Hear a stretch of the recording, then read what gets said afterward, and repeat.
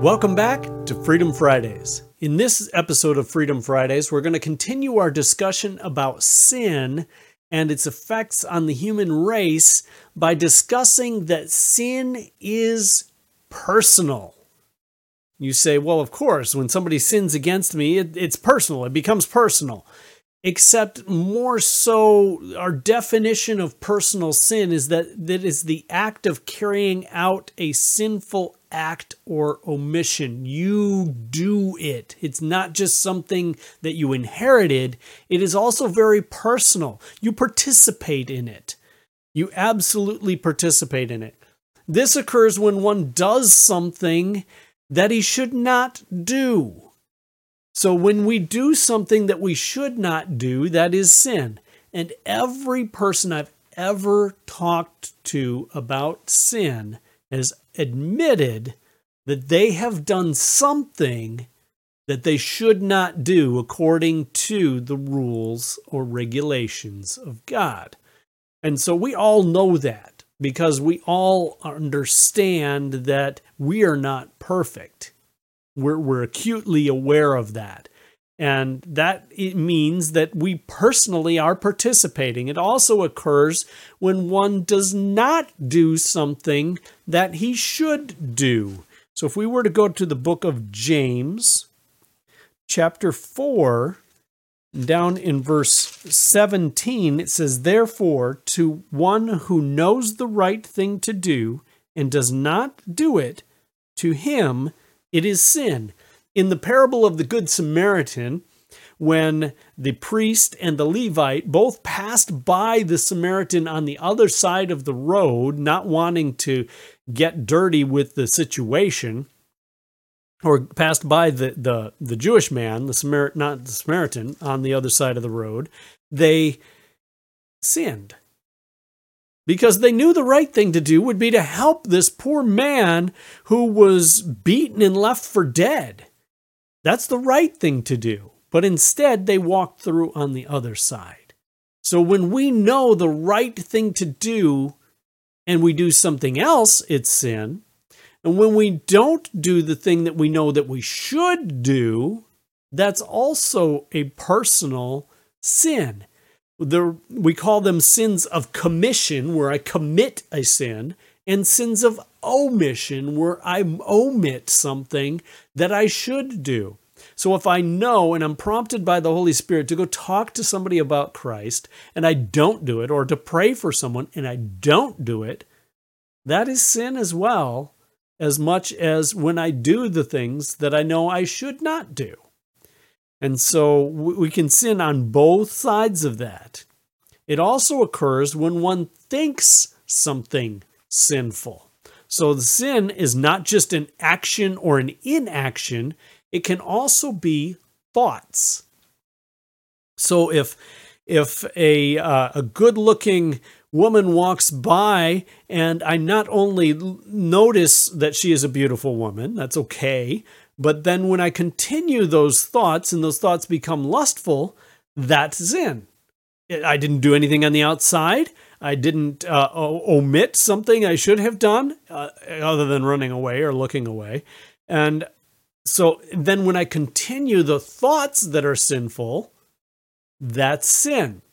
Or when I think in my heart, somebody has done something transgressed against me, and they've done something wrong against me, and now I harbor bitterness and hatred in my heart, that is sin.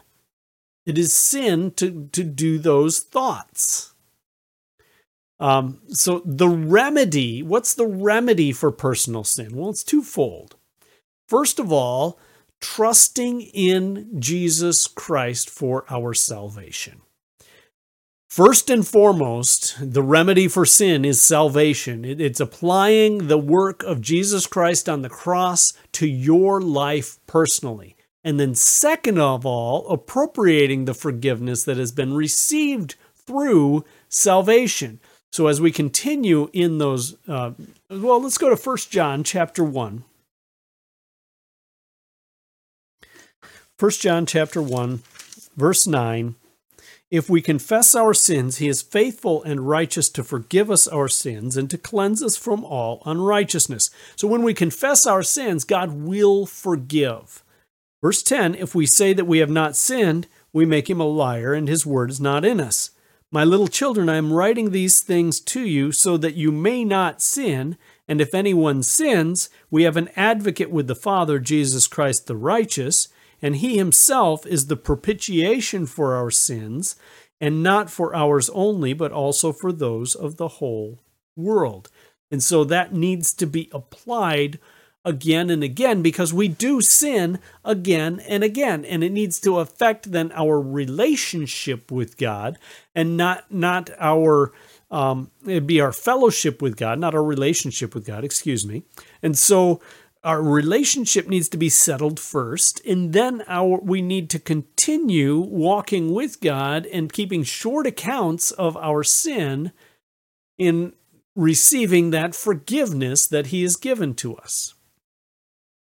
So what is our relationship or our relation to personal sin?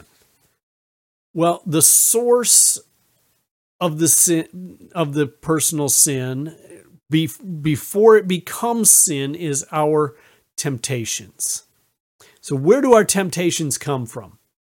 Well, the three ways where our temptations come from. They can come from the world, they can come from the flesh, and they can come from the devil. So the world is the sinful system, the sinful people around us that coerce us at times to do the wrong thing, to say the wrong thing, or even to not do the right thing, or to think the wrong things. And so the world has this influence upon us to do the wrong thing or to sin. The flesh, also, we've talked about a lot. This is our sinful nature. And so because of the fact that we have a sinful nature, we are tempted to do things that are sinful. We are tempted to not do things that are righteous that we should do. We are tempted to think thoughts that are not pure, honorable, according to the standards of God. We are tempted to do these things because of the flesh and because of our weakness in the flesh. So we're tempted through the world, through others around us that tempt us to sin. We're tempted through our own flesh, which tempts us to sin. And we're also tempted by the devil. He prowls around like a roaring lion, seeking whom he may devour. He tries to get us to sin. And he doesn't always do this personally. Sometimes he uses his cohorts, the others who had followed him in his rebellion. We sometimes call those demons. But it's not always. I mean, you can't say, Satan caused me to sin. Satan made me sin. Well, the devil did not make you do it. You did it on your own. He may cause a temptation, but when we dwell upon that temptation, or we act upon that temptation, or we enact on something that we should do because of a temptation, then we create it to be sin. He brings temptation. We then act upon or enact upon or think upon those temptations and create the sin. So that's where our temptations come from, and the results of the Christian's temptation as we act upon them are sinful. And what are the results of our sin? What does that produce in us? Well, first and foremost, it produces death. Death in two forms. One is physical death. The reason that we physically die is because of sin. All started out right in Genesis chapter 3. If Adam and Eve had never eaten of that tree, but instead had eaten of the tree of life, which God had said, hey, this is amazing, you can eat of it, they would have lived forever and we would be with them as well. However, we physically die because of that. There's also a spiritual separation from God, which we call death as well. It grieves God. Our sin grieves God in Ephesians 4:30. And because of that, we are separated from God. Now, it's, again, the remedy for it is trusting in Christ for your salvation. And we've already talked about that doesn't have to be done time and time again. That is a one-time thing. Salvation is a work of God in our heart, and He keeps us saved. But we must do that. We must come to Him instead of trying to fix things ourselves. That's impossible because we, again, are tainted and such. So our sin grieves God. And our sin, even after our salvation, grieves God, and we need to restore that fellowship with God on a regular basis. Our sin also brings shame. Romans chapter 6 and verse 21. Romans chapter 6.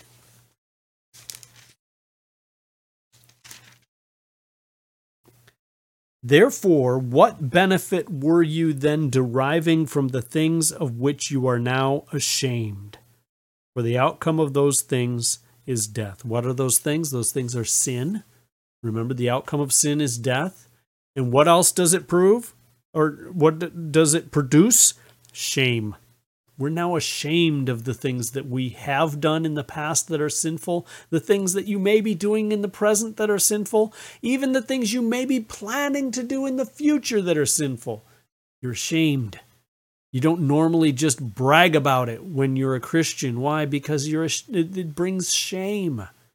It brings restlessness. If we go to Psalm chapter 38, in verse 3, there is no soundness in my flesh because of your indignation. There is no health in my bones because of my sin. It can even produce physical sickness. The first part is I can't even sleep. I can't be at peace because I have no peace with God if I am living in sin.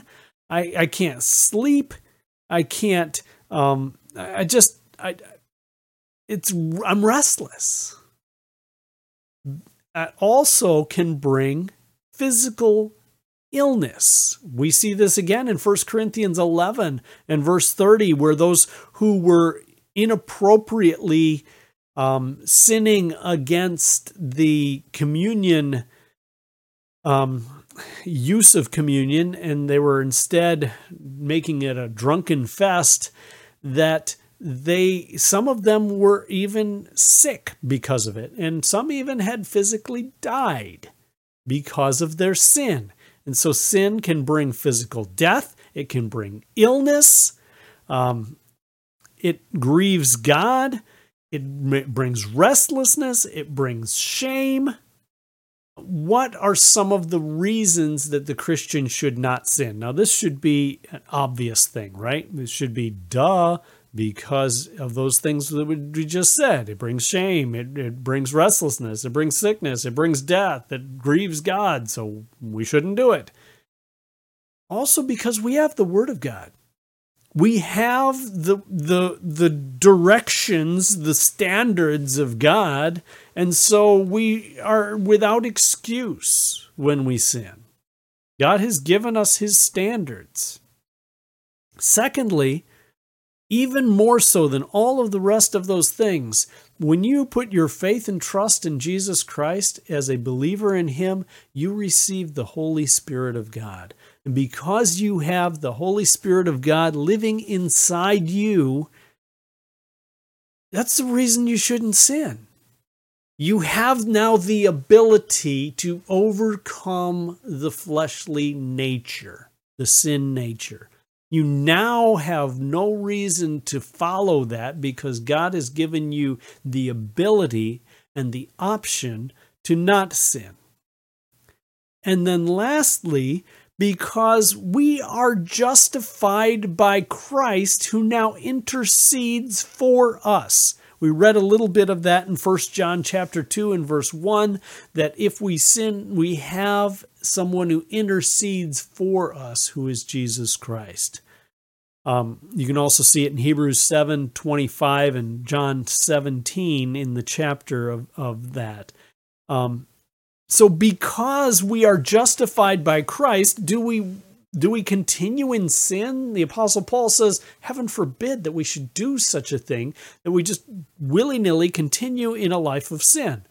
Now, does this mean that you are never going to sin again because you are justified by Christ, because you have the Word of God, because you have the Holy Spirit of God?